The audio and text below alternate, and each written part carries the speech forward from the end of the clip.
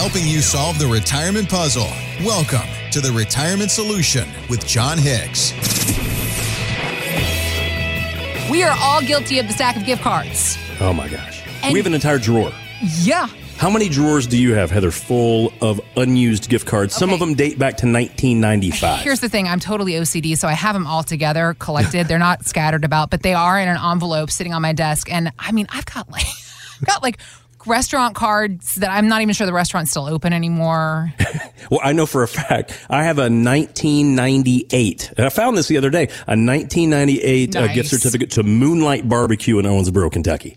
Now, I'm originally from Owensboro, and I love Moonlight, but I feel so bad if I were to actually go in there. And I'm sure the Boswells, that's the family that owns it, I'm sure they would still accept it, but something about 1998 just makes me feel like I've done something wrong. You're a little bit of a hack. Oh, absolutely. But I've found stuff from like Toys R Us gift cards. Toys R Us. When's the last time that was around?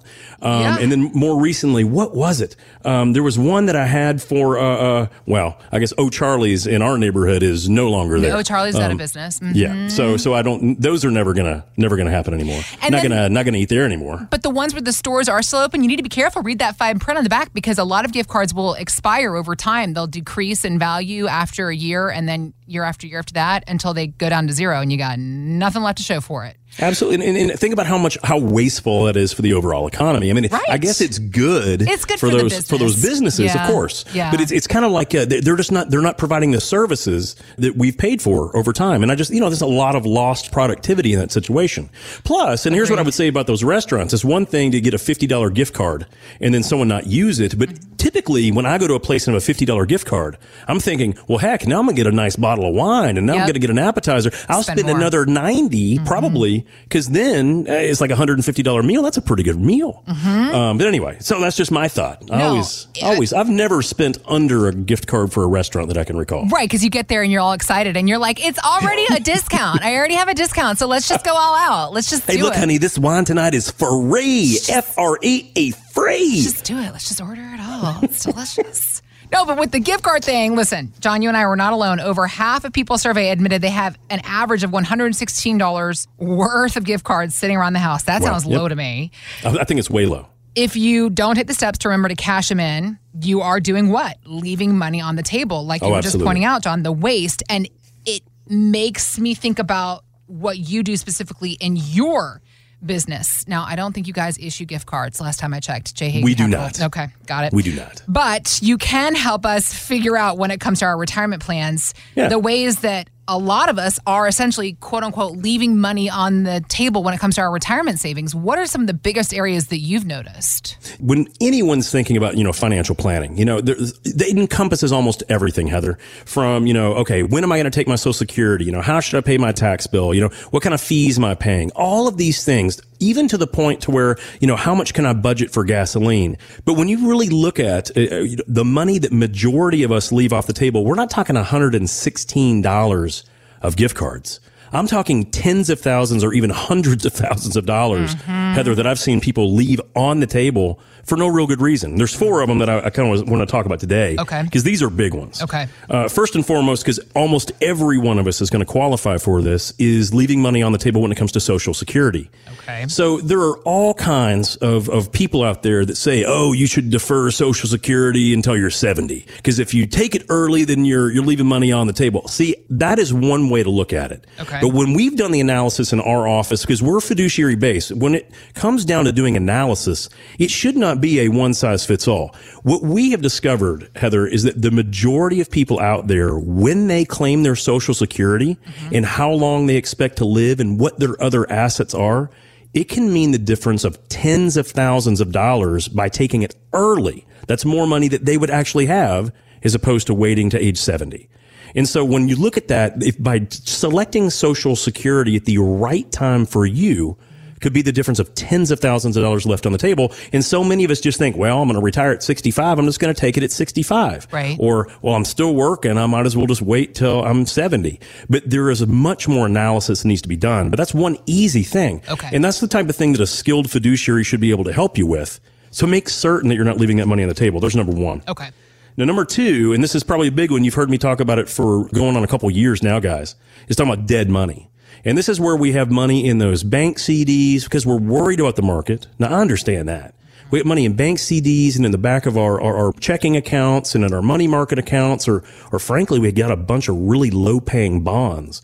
Guys, that's dead money. That is absolutely hurting us, especially when we have inflation that's running at 4.5%, 5.5%. Heck, the most recent was over 6.25%, almost 7% inflation rates. So think about that. If you're getting 1% on your money and inflation is 7%, you're losing 6% a year. Of course, that's what we call it dead money. That's money we're leaving on the table.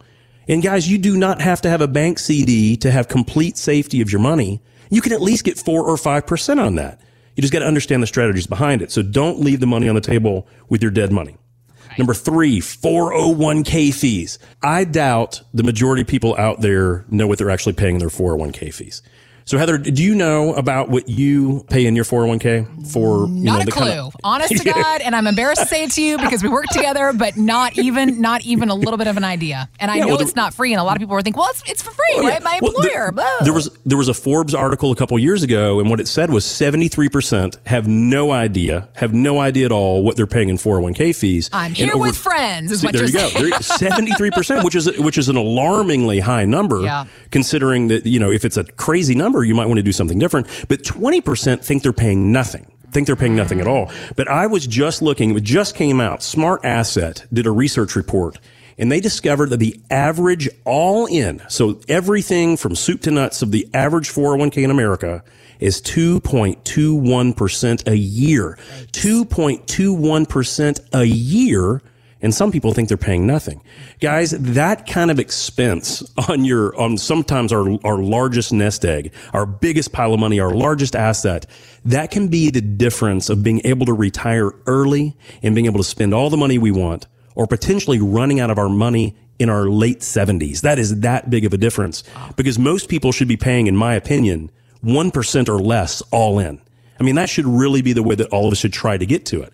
Now, there are some plans that are worth a little bit more money, but you have to make certain that's right for you. But 2.21% on your 401k. Now, the easiest way to fix that issue by not leaving that on the table is to find out what you're paying. Let our staff help you with that. They will find out exactly what you're paying, because you may have many other options of rolling that money into your own individual IRA and potentially using a Vanguard or a very low-cost company so that you're paying like a fraction of that, maybe even a tenth of that amount, which is what I think would be much more appropriate. Got it. Last one, Heather. The last one, but where we leave money on the table, is how we withdraw money from our portfolios when it comes to retirement. And this is a big one. Most of us think, well, John, I got all my money in my 401k and it's all tax deferred. And I'm sure that this is going to be fine. I'm going to withdraw from that bucket first. By doing that, you might be unleashing the tax monster that might actually have you pay more money in taxes in retirement than you ever thought. We have actually seen more people, because they just pull from the wrong buckets at the wrong time when it comes to retirement. We've seen more people have a higher tax rate in retirement, Heather, higher than when they were actually working and earning potentially $100,000 more. And that is so easy to avoid so that we don't leave that money on the table. And yet, so few of us actually get that analysis done. We have to do these things, guys, because just like $116, if you're thinking about that maybe sitting in your drawer, and for my drawer, heck, it may be over $1,000 worth of these things. I mean, I feel bad. I'm thinking, man, I can't believe I'm going to let that $1,000 go to waste. But imagine when it comes to a larger issue like retirement, imagine leaving tens of thousands or even hundreds of thousands of dollars on the table. We can do better than that, but we have to know better before we can do better. Have questions for John? Drop us an email at retirementsolutionradio.com. J. Hagan Capital Inc. is not licensed in all 50 states. To find out if Integrity Financial Planning Inc. is licensed in your state, please call 502-690-5635. J. Hagan Capital Inc. is not affiliated with nor endorsed by the Social Security Administration or any other government agency and does not provide legal or tax advice. Annuity guarantees rely solely on the financial strength and claims-paying ability of the issuing insurance company. By contacting us, you may be provided with information about insurance and annuity products offered through John Hicks, NPN number 2293473.